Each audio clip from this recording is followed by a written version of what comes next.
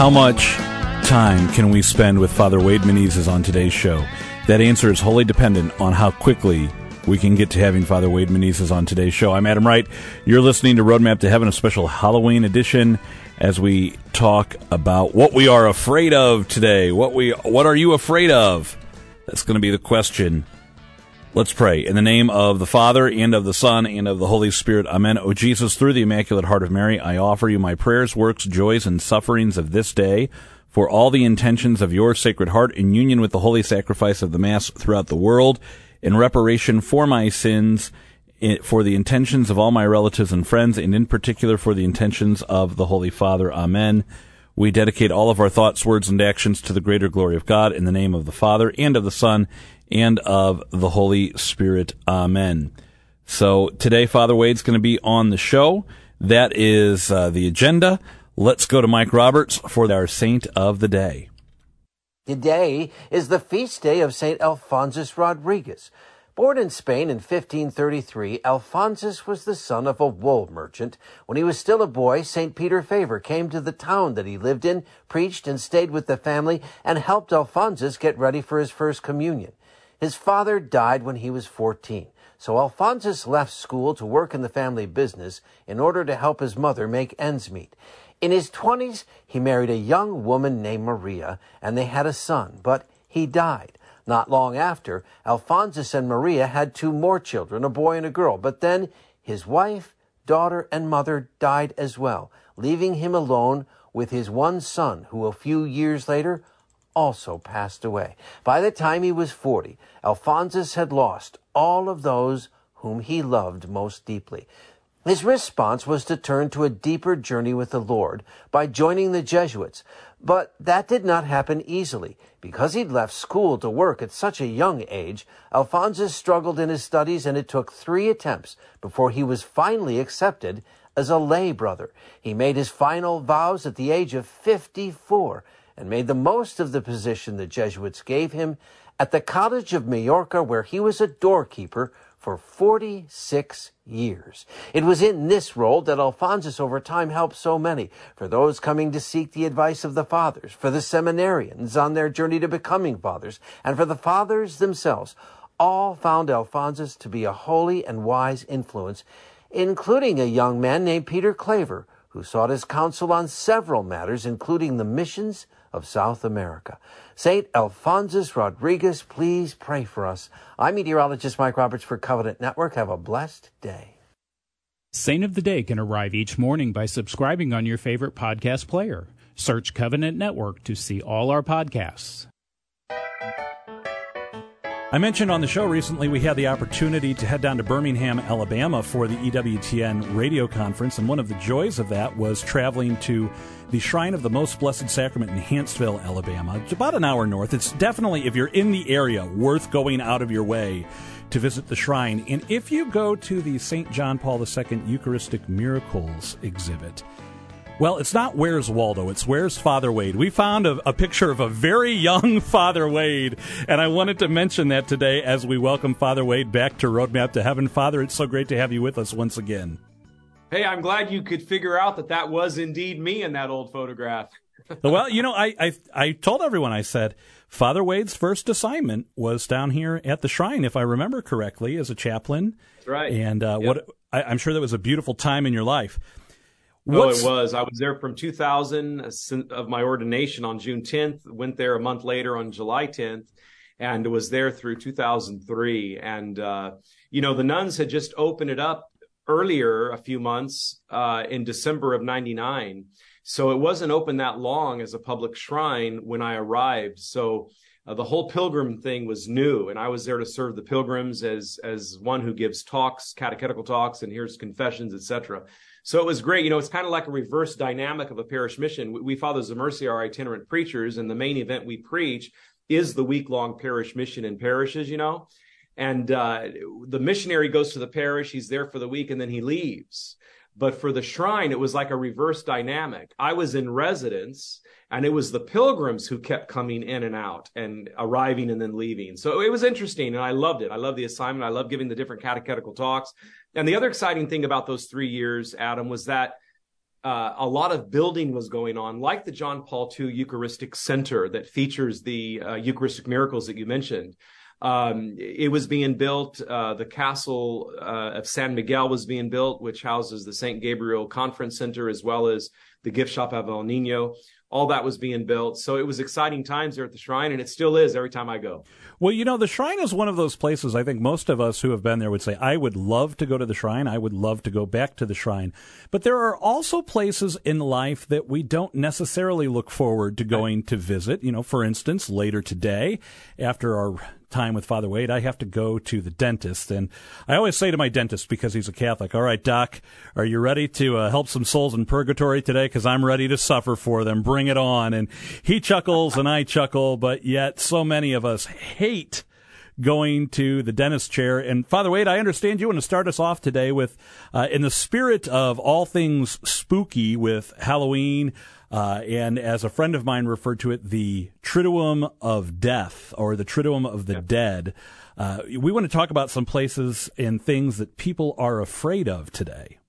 Yeah, around this All Hallows Eve time, a secular Halloween time, I would like to talk about a study that was done a few years back of the top 10 things that people are most afraid of here in the United States. It's an interesting list of the top 10 things.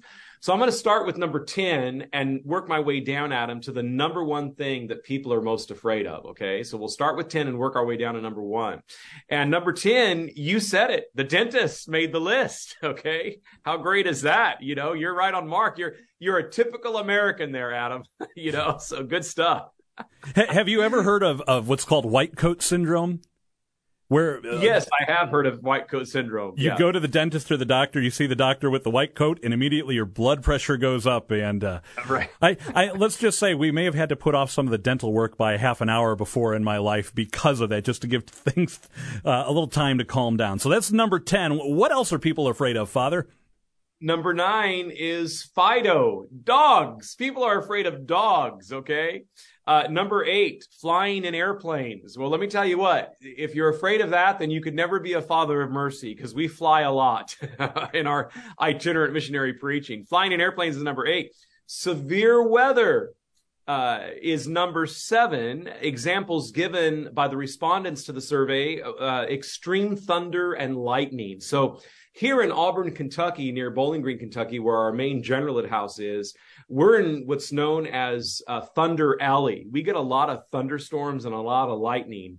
So such individuals that responded severe weather as number 7 on the list of the top 10 things that people are afraid of, they may not want to settle in the Bowling Green, Auburn area of Kentucky, okay?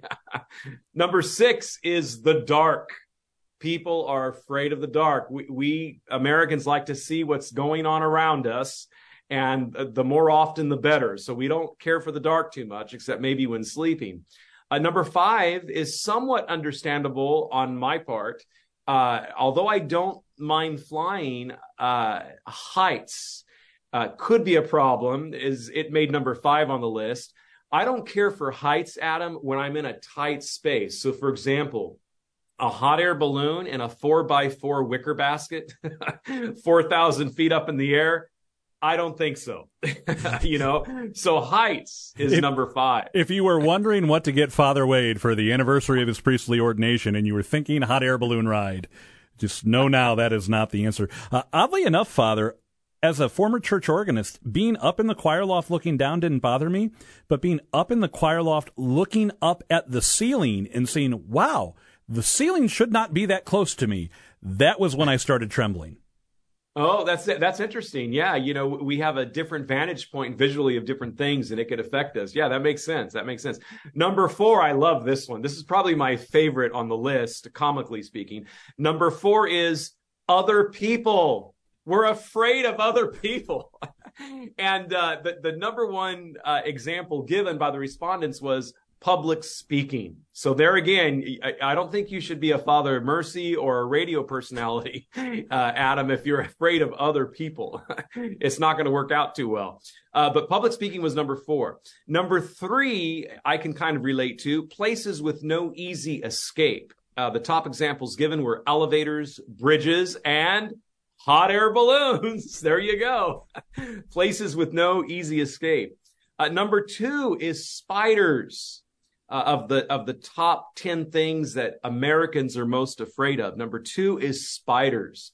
And number 1, snakes. That's enough. We don't have to say any more about them. Let's not talk about them. No, thank you.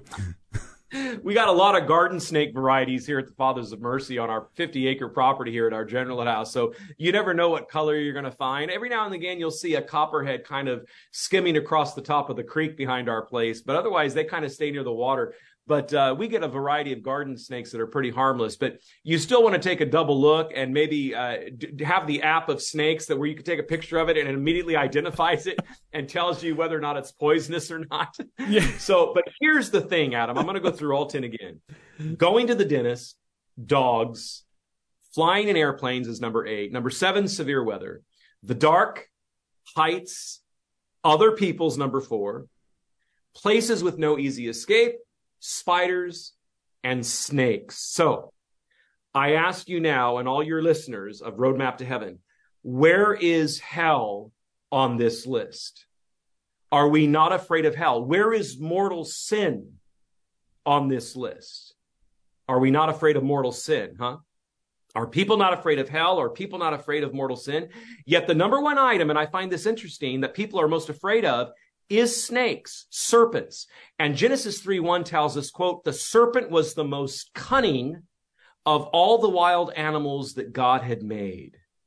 So while he doesn't want us, the serpent, while he does not want us, the devil, while he does not want us, Satan, to have hell or mortal sin on the list, he's so prideful, he's so pompous. He not only put himself on the list, he made himself number 1 on the list. And again, that's pretty prideful and that's pretty pompous. So I want to ask our listeners, do you want to be a goat on the left or a sheep on the right hand of God on the day of judgment? Goats, vice, evil, detriment, darkness. Sheep are the opposites of those: virtue, good, betterment, and light. And I think that's an important distinction to make. Virtue versus vice, good versus evil, betterment versus detriment, and light versus darkness. The sheep versus the goats, mentioned in the Gospels, as well as in the book of Revelation, implied. So there we have it. And from there, Adam, I'd like to talk a little bit about the definition of sin and break down mortal and venial sin a little bit so we have a greater sense. And I want to invite our listeners of Roadmap to Heaven to go to number 1849 through 1851 of the Catechism, and then we'll do a second section after that. Well, let's do this. Let's take a break so our listeners can grab their catechism if they're able, and we'll pick up here when we come back after this break. Are you enjoying this podcast? Well, if you are, did you know that Covenant Network offers great programming 24 hours a day on 43 stations in 5 states, plus streaming online? You can find our schedule, your local station, or listen online at www.ourcatholicradio.org. That's OURCatholicradio.org. Visit us today. And now back to this podcast.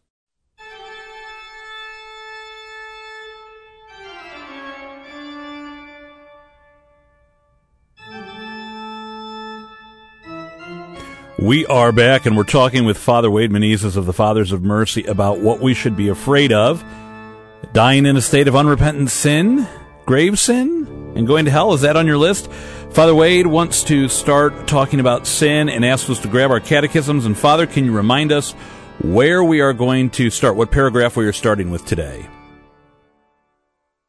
So the first one is 1849 through 1851, just 3 numbered paragraphs.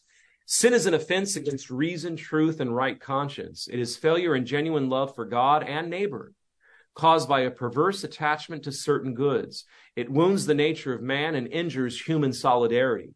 It has been defined as an utterance, a deed, or a desire contrary to the eternal law by St. Augustine, the great doctor of the church. 1850 says, sin is an offense against God.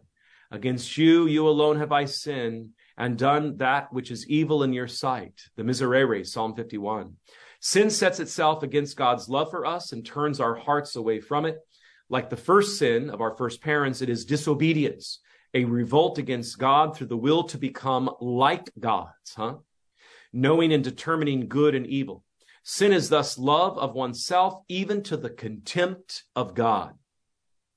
In this proud self-exaltation, sin is diametrically opposed to the obedience of Jesus Christ, which achieves our salvation. And the last third paragraph of this section, titled The Definition of Sin, out of the Universal Catechism, we read this in number 1851. It is precisely in the passion of Christ, when the mercy of Christ is about to vanquish it, that sin most clearly manifests its violence and its many forms: unbelief, murderous hatred, shunning and mockery by the leaders and the people, Pilate's cowardice and the cruelty of the soldiers, Judas's betrayal, all so bitter to Jesus, Peter's denial and the disciples' flight. However, at the very hour of darkness, the hour of the prince of this world, the sacrifice of Christ secretly becomes the source from which the forgiveness of our sins will pour forth inexhaustibly the mercy of God, his greatest attribute. That number 1851 is so telling. Again, it is precisely in the passion of Christ on that Good Friday, right when he's about to die, when the mercy of Christ is about to vanquish it, that sin most clearly manifests its violence and its many forms, such as unbelief, murderous hatred, shunning and mockery by the leaders and the people, Pilate's cowardice, and the cruelty of the soldiers, Judas's betrayal, so bitter to Jesus, Peter's denial, and the disciples' flight. However, at the very hour of darkness, the hour of the prince of this world, the sacrifice of Christ secretly becomes the source from which the forgiveness of our sins will pour forth inexhaustibly.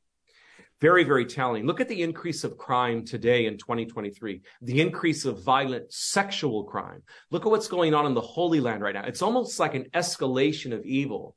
So I ask rhetorically, are we in a time now where the mercy of God is about to manifest itself precisely like 1851 says? Evil knows that it's getting close to an hour of mercy of some type, whether it's the second coming or not, I don't know, but some type of time of mercy, because sin is precisely escalating itself. You know, I had an older person come up to me one time after a parish mission. They said, "Oh, Father Wade, these times are really nothing. You know, we had the hippie movement and Woodstock in the late 60s and the drug use and everything else." And I said, "Madam, sorry. With all due respect, we didn't have Roe v. Wade that killed so many babies. We didn't have fentanyl in public places like coffee houses that if you just happen to sniff it as an innocent bystander, it knocks you out. We didn't have the violent crime and specifically the violent sexual crime that's taking place today. We've never had a history of the world recorded where so many adult children murdered their parents and the like. Constant wars. It's nothing like the 60s. And this is something that needs to be made manifest to think about so we'll pray about it. And Our Lady of Fatima said, CPR, conversion, penance, and reparation.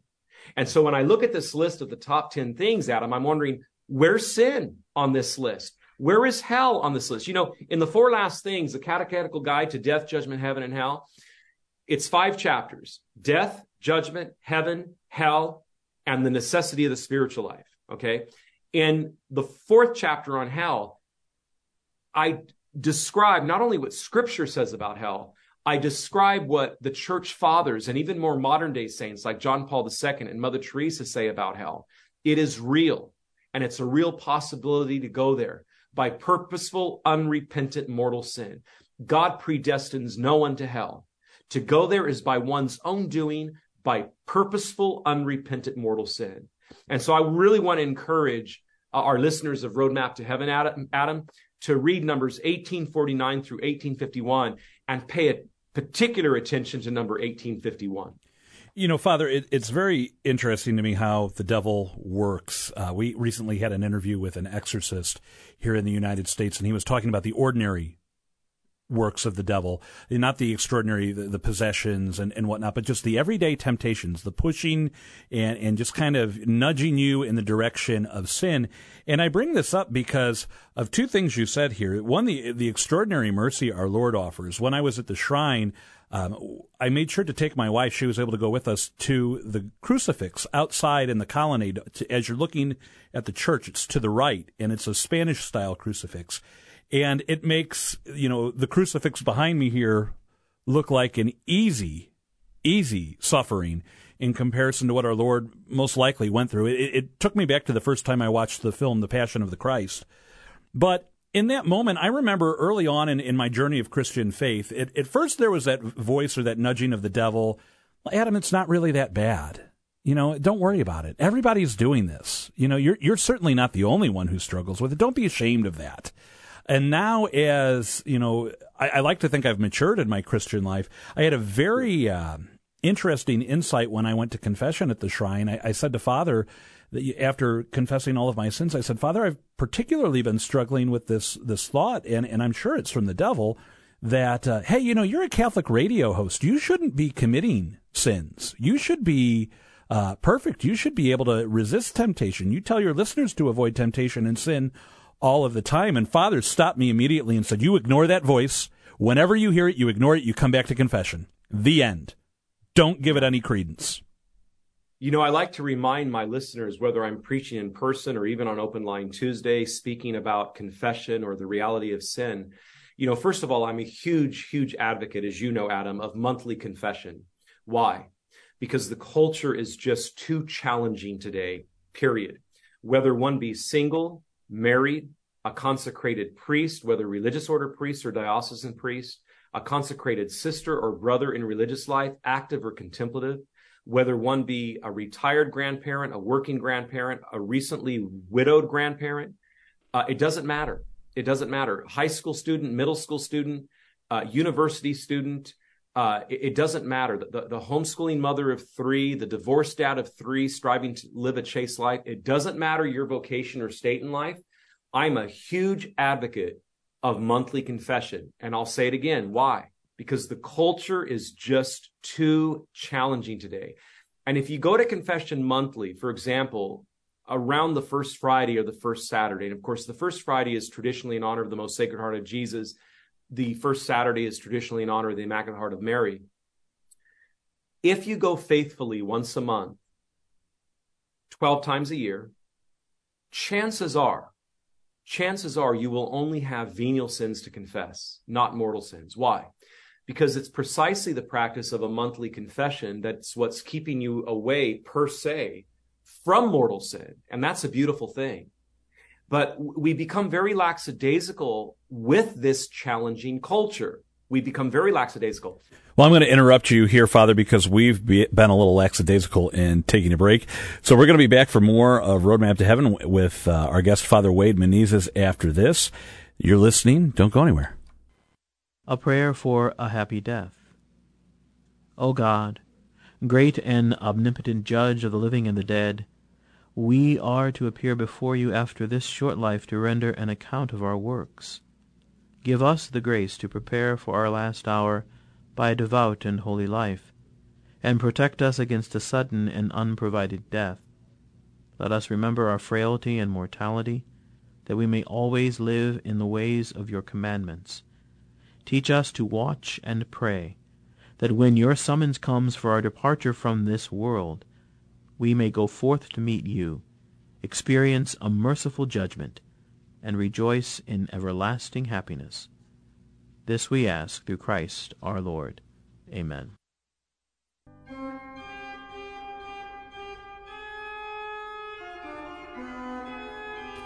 We are back, and we're talking about fear today on this Halloween edition of Roadmap to Heaven. What are you afraid of?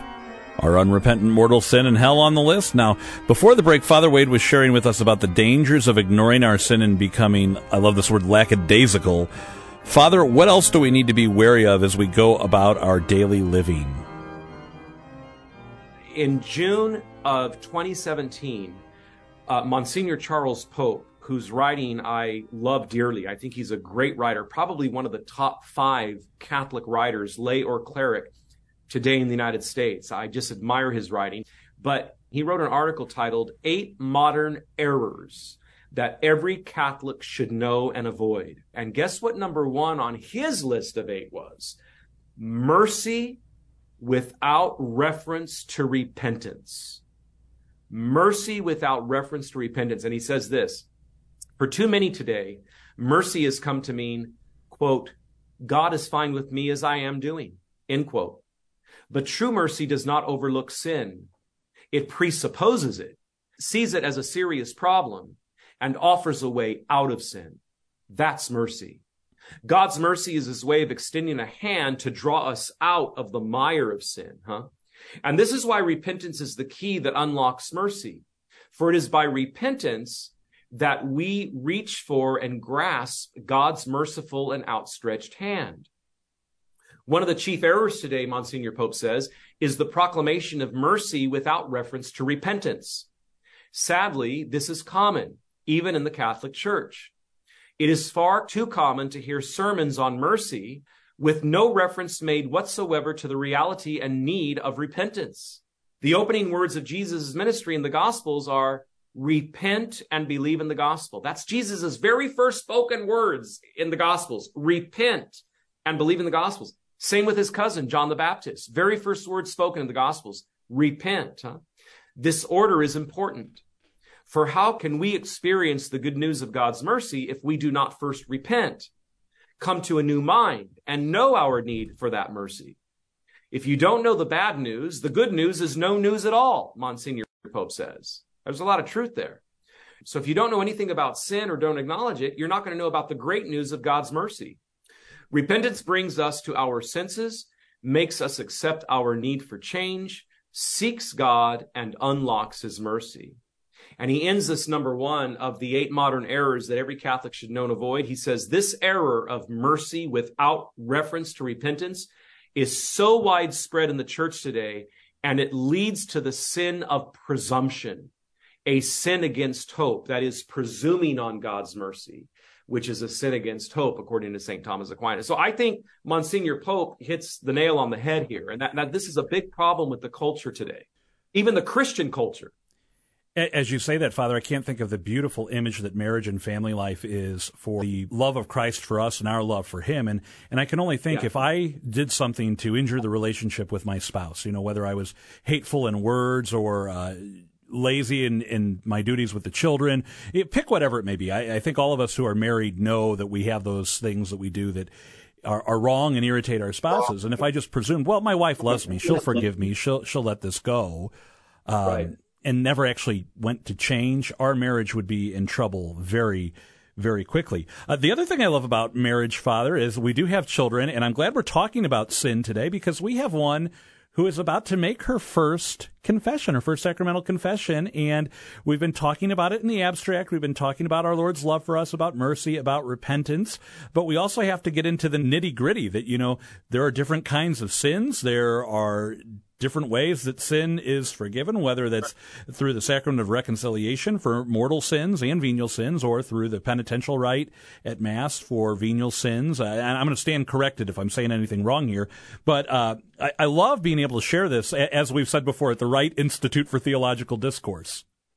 Right, that's right. And this is the second, all bears what you just said on the second section of the Catechism I'd like to cover today on Roadmap to Heaven.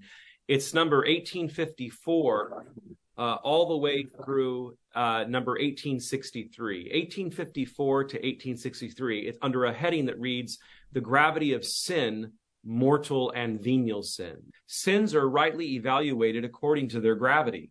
The distinction between mortal and venial sin, already evident in Scripture, became part of the teaching tradition of the Church, and it is corroborated by human experience. Mortal sin destroys charity in the human heart by a grave violation of God's law. It turns man away from God, who is his ultimate end and his beatitude, by preferring an inferior good to him. Venial sin allows charity to subsist even though it offends and wounds it. Number 1856, mortal sin, by attacking the vital principle within us, that is charity, necessitates a new initiative of God's mercy and a conversion of heart on the part of the person, which is normally accomplished within the setting of the sacrament of reconciliation. 1857 is very clear. For a sin to be mortal, 3 conditions, and only 3 conditions, must together be met. Mortal sin is whose object is grave matter, and which is also committed with full knowledge, and with deliberate consent of one's will. Grave matter is specified by the Ten Commandments, corresponding to the answer of Jesus to the rich young man: do not kill, do not commit adultery, do not steal, do not bear false witness, do not defraud, and honor your father and your mother. The gravity of sins is more or less great. Murder is graver than theft, for example, but both are grave. One must also take into account who is wronged. Violence against parents is in itself graver than violence against a stranger. Very, very important. Number 1859, mortal sin requires full knowledge and complete consent. It presupposes knowledge of the sinful character of the act, of its opposition to God's law. It also implies a consent sufficiently deliberate to be a personal choice. Feigned ignorance and hardness of heart do not diminish, but rather increase the voluntary character of the sin, because the person hasn't made the effort to inform their intellect and moral life. Number 1860, unintentional ignorance can diminish or even remove the imputability or culpability of a grave offense. True enough. But no one is deemed to be ignorant of the principles of the moral law, which are written in the conscience of every human person. The promptings of feelings and passions can also diminish the voluntary and free character of the offense, as can external pressures or pathological disorders. Sin committed through malice by deliberate choice of evil is the gravest. 1861, mortal sin is a radical possibility of human freedom, as is love itself. It results in the loss of charity and the privation of sanctifying grace, that is, of the state of grace. It is not redeemed by repentance and God's forgiveness. If not redeemed by repentance and God's forgiveness, it causes exclusion from Christ's kingdom and the eternal death of hell, for our freedom has the power to make choices forever with no turning back. However, although we can judge that an act is in itself a grave offense, we must entrust judgment of persons to the justice and mercy of God. So God does the subjective judgment of the individual subject, but we can do the objective judgment of the action because we know the moral law. We've informed our intellect. For example, adultery or fornication or homosexual activity.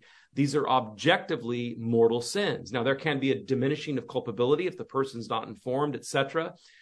Force of habit, pathological disorders, whatever is going on, alcoholism, for example, to the point of drunkenness. But it doesn't negate the fact that we should try to do better. And again, we need to make reference to repentance in order to obtain the greatest gift of God's mercy. Now, venial sin, Adam, begins with number 1862, and we wrap this up.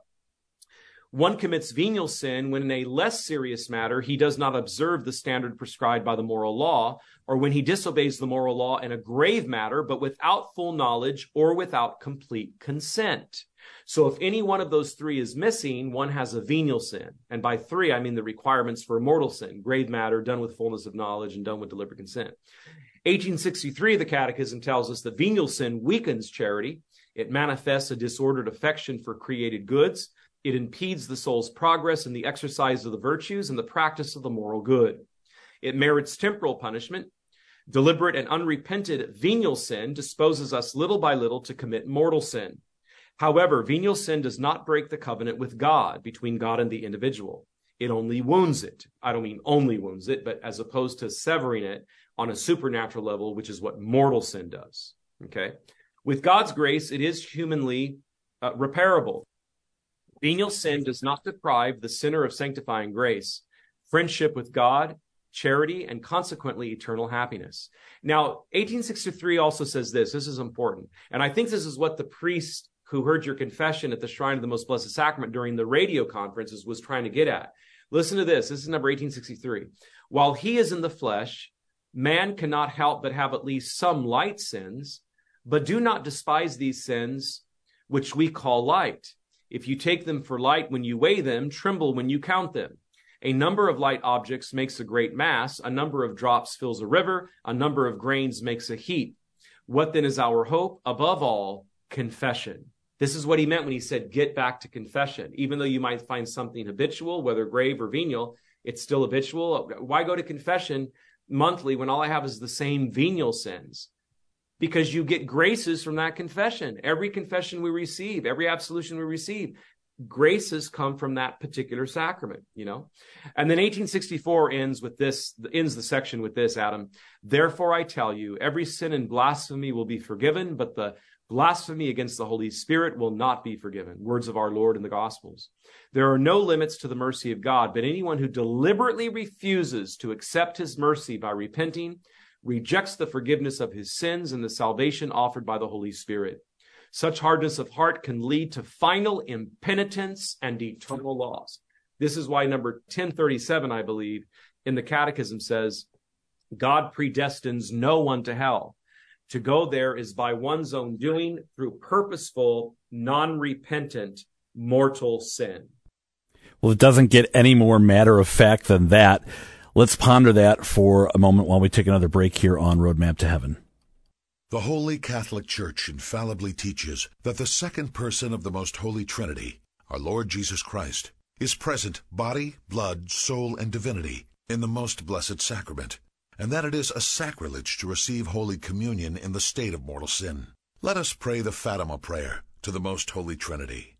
Most Holy Trinity, Father, Son, and Holy Spirit, I adore Thee profoundly. I offer Thee the most precious body, blood, soul, and divinity of Jesus Christ, present in all the tabernacles of the world, in reparation the outrages, sacrileges, and indifferences whereby He is offended, and through the infinite merits of His most sacred heart and the Immaculate Heart of Mary, I beg of Thee the conversion of poor sinners.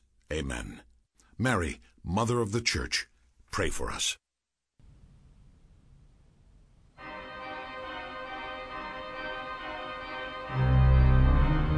Well, Father Wade, if you were going to be coming through Missouri, I'd have to invite you over for dinner, because I know the moment I start to talk about this with the kids, it's going to start well, what about this, Dad? Is this a sin? Is this one a sin? What about this one? Now, what if I did this, but it did that? And it's the kids. Just pray for the grace to do God's will, and if you strive to do God's will, you're going to be on a much better path than going through and saying, well, what about this, what about this, what about this? And by the way, that's why we're going to study the Catechism as a family, and that way you're going to know how to listen to your conscience and listen to God's will, and prayer and the sacraments are going to strengthen you with grace, and God willing, you're going to live a life of holiness. And that'll be a much better use of our time than going through every possible sin in a hypothetical scenario. But if that happens, I'm calling Father Wade. That's right. First of all, since I missed Father Mike Schmidt's catechism in a year, I didn't get on the wagon at the right time. I'm going to join the Wright family's catechism in a year, and I'm going to join you guys for that, so I can still gain the same benefit, right? Second thing, here's number 1037. God predestines no one to hell. For this, a willful turning away from God, a mortal sin, is necessary, and persistence in it until the end. In the Eucharistic liturgy and in the daily prayers of her faithful, Holy Mother Church implores the mercy of God, who does not want any to perish, but all to come to repentance, quoting 2 Peter 3, verse 9. And for example, in the Roman canon, Eucharistic Prayer 1, we read, Father, accept this offering from your whole family. Grant us your peace in this life. Save us from final damnation and count us among those you have chosen. When your children say, well, what about this, Dad? What about that? Is this a sin? Is this venial? Is this mortal? Well, you start with the principle of mortal sin. Grave matter, done with fullness of knowledge and done with deliberate consent. Is it grave matter? The thing that your kids are questioning about. Is it grave matter? Does it contravene God's moral law, the Ten Commandments, and gravely so? Okay? So a physical fight, for example, that is so serious on your part when you beat up the person that it actually put the person in the hospital, that would be grave matter. But it's objectively more grave if that person was a relative of yours, say a brother or a brother-in-law. Still grave if it was just a fellow employee at the factory where you work, let's say. Still grave, still objectively mortal. My gosh, you put the guy in the hospital. It was that kind of physical altercation.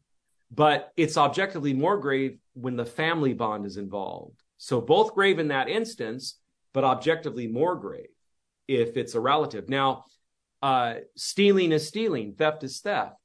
But there's a difference between a 7-year-old standing behind mommy or daddy at the checkout counter at Walgreens, let's say, and when mommy or daddy or the clerk aren't looking, they take a pack of gum. Bad, that's bad. Shouldn't have been done. But that versus embezzling $25,000 a quarter from your company and nobody at your company that you work for knows about it is objectively more grave. So, these things are important to make these distinctions. This is why St. Thomas Aquinas always says, semper distingue, on the reality of sin. Again, all springboarding from what people are afraid of. The top 10 things Americans are afraid of. Hell didn't make the list. Mortal sin didn't make the list. Even sin in general didn't make the list. And that's a sad plight, I think. I think that says a lot about the culture, which dovetails with what Monsignor Pope says. Everybody wants mercy without implying the reality of repentance being needed as well. And repentance is needed because of one thing and one thing only, Adam, and it begins with an S, sin. Repentance and mercy are needed precisely because of the reality of sin. If there was no such thing as sin whatsoever, there would be no need for the mercy of God, and there would be no need for repentance. Well, Father, this has been wonderful, and I think another takeaway from this, and some final thoughts for our listeners here, this whole idea that some have of, it's only a venial sin. I'm not too worried about it. Listen, the other night at her soccer game, my oldest daughter was playing defense, and she took a full power shot straight to the chest. It knocked her down. It knocked the wind out of her. She recovered quickly. Now, there have been instances where a blow to the chest like that could stop your heart. You could die. And you say, well, if I had to pick, I would rather have what your daughter had, Adam, than being hit in the chest by a soccer ball and my heart stopping and dying. But I tell you, if I had to pick, I'd rather just avoid both of those scenarios and not be injured at all. So that idea of, it's just a venial sin, it's not that bad. It still wounds. It still hurts. If you go to fathersofmercy.com, and you type in the search bar confession, there's a great article by Father Wade Menezes on the graces of a frequent confession.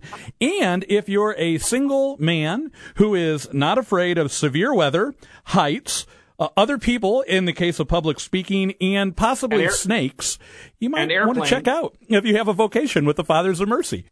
That's right. Go to fathersofmercy.com and write our vocation director at vocations@fathersofmercy.com, Father Joseph Morgan.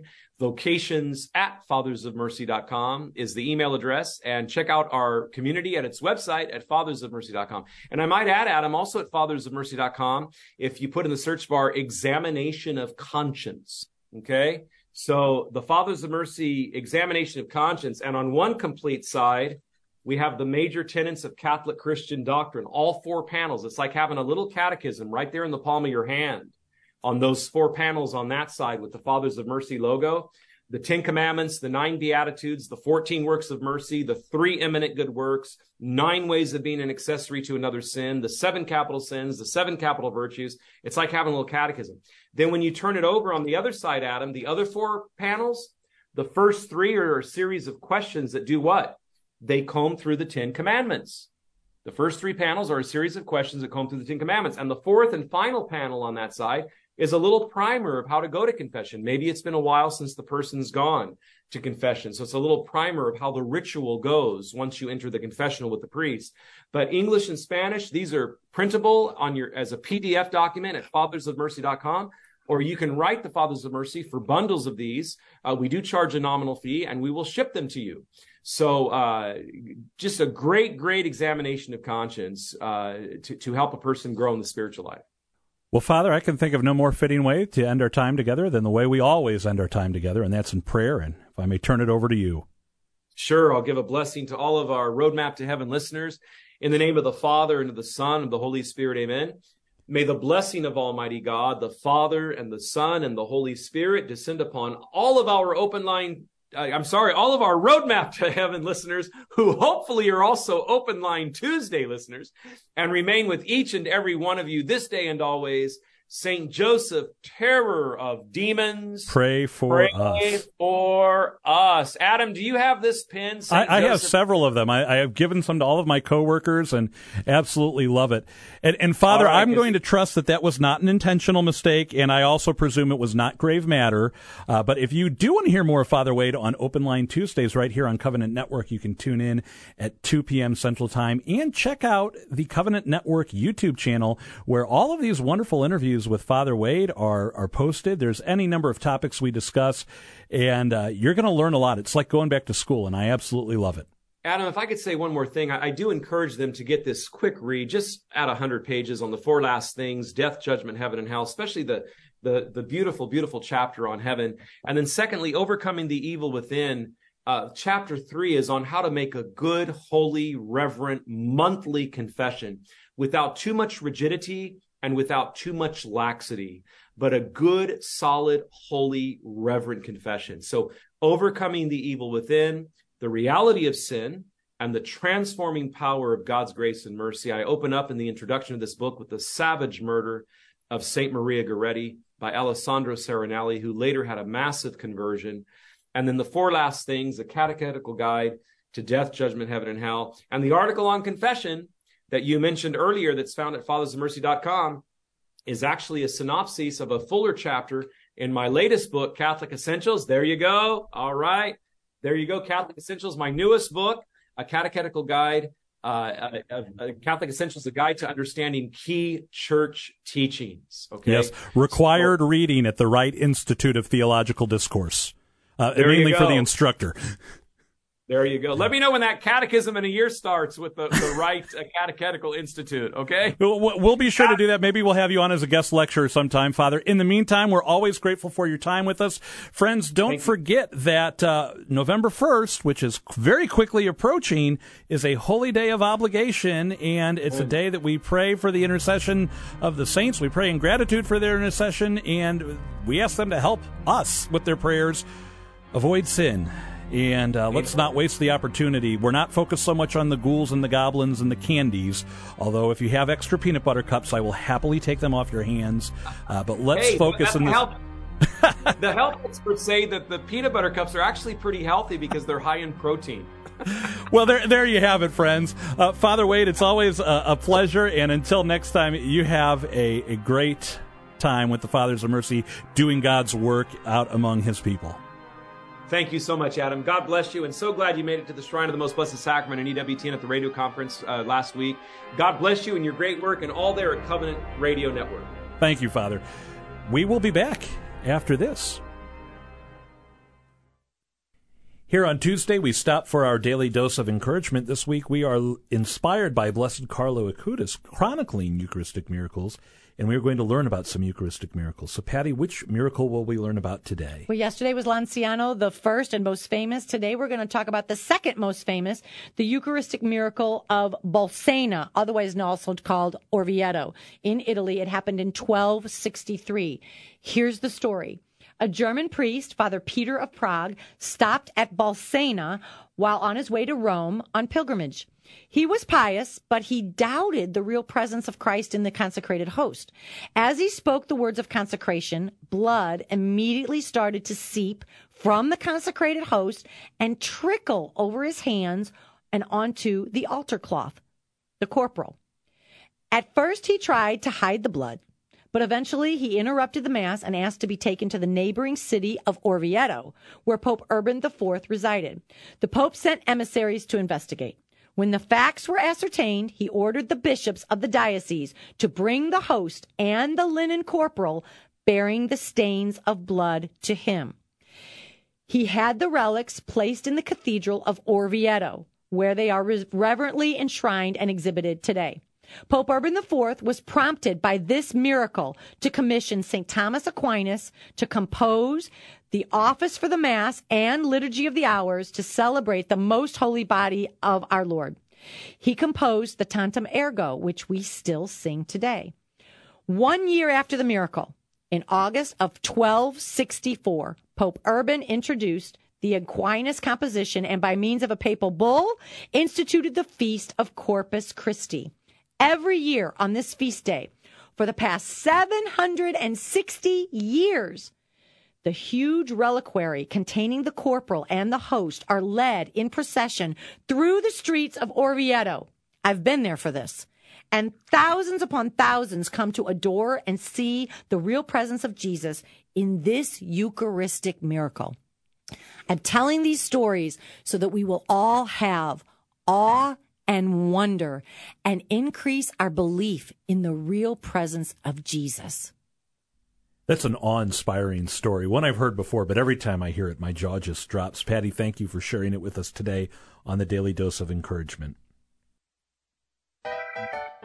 Let's see how much we can fit into the last 2 minutes of the show here. Tomorrow begins our annual time of praying for the souls in purgatory each day, November 1st through 5th. The Catechism states, since the faithful departed now being purified are also members of the same communion of saints, one way we can help them to obtain indulgences for them so that the temporal punishments due for their sins may be remitted. Remember, if you go to purgatory, you are going to heaven. So the dead are aided by alms, the prayers of the church, and by the sacrifice of the Mass, says St. Augustine. Whoever prays for the suffering souls with the intention of helping them imposes on them the obligation of gratitude and assistance, said Pope Adrian IV. There are indulgences on All Souls Day, November 2nd. A plenary indulgence applicable only to poor souls is granted to those who visit any parish church or public oratory and there recite an Our Father and one Apostles' Creed and the other, I believe, the other requirements for an indulgence. And on all days from November 1st through November 8th, inclusive, a plenary indulgence applicable only to the poor souls is granted to those who visit a cemetery and pray, even if only mentally, for the departed. So there's more on that. We'll share that on Thursday on All Souls Day, but just get ready to have some plans to go pray is the point. Thank you to Father Edgar for reminding us of that. Let's pray in the name of the Father, and of the Son, and of the Holy Spirit. Amen. All glory be to the Father, and to the Son, and to the Holy Spirit, as it was in the beginning, is now, and ever shall be, world without end. Amen. Mary, Mother of the Church, pray for us. St. Joseph, Terror of Demons, pray for us. In the name of the Father, and of the Son, and of the Holy Spirit. Amen. Well, thanks for listening. On behalf of all of us here at Covenant Network, I'm Adam Wright. You've enjoyed another hour of Roadmap to Heaven. Pray your rosary today. We're going to have the day off of the show tomorrow. It is a holy day of obligation tomorrow for All Saints' Day. We are going to broadcast Mass at 7 a.m., and then I'll be back with you on Thursday. Until then, pray your rosary.